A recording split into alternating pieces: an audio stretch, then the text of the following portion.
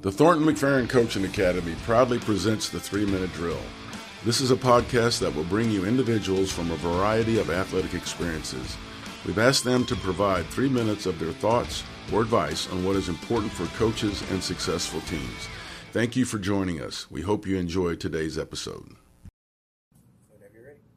Hi there, my name is Felicia Brock. I am the strength and conditioning coach and the campus athletic liaison at College Station High School.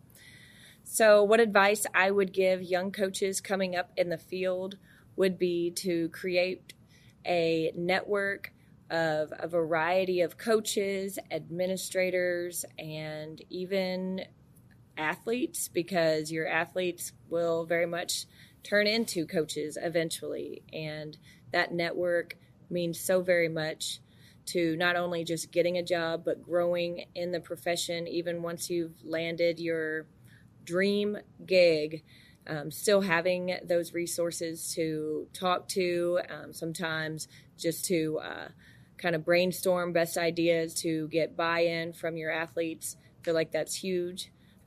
Maintaining those relationships with communication, and again, not always that communication when you need something, but just checking in on them, because the work-life balance of a coach sometimes can be difficult.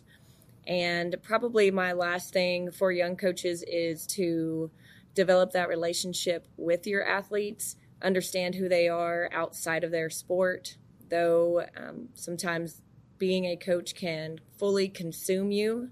I would caution you, and same thing as it consumes you, the sport, make sure that those kids know that that sport is just one piece of who they are. Get to know their families, love on your kids, and realize that you're going to make a bigger impact on their future moving forward.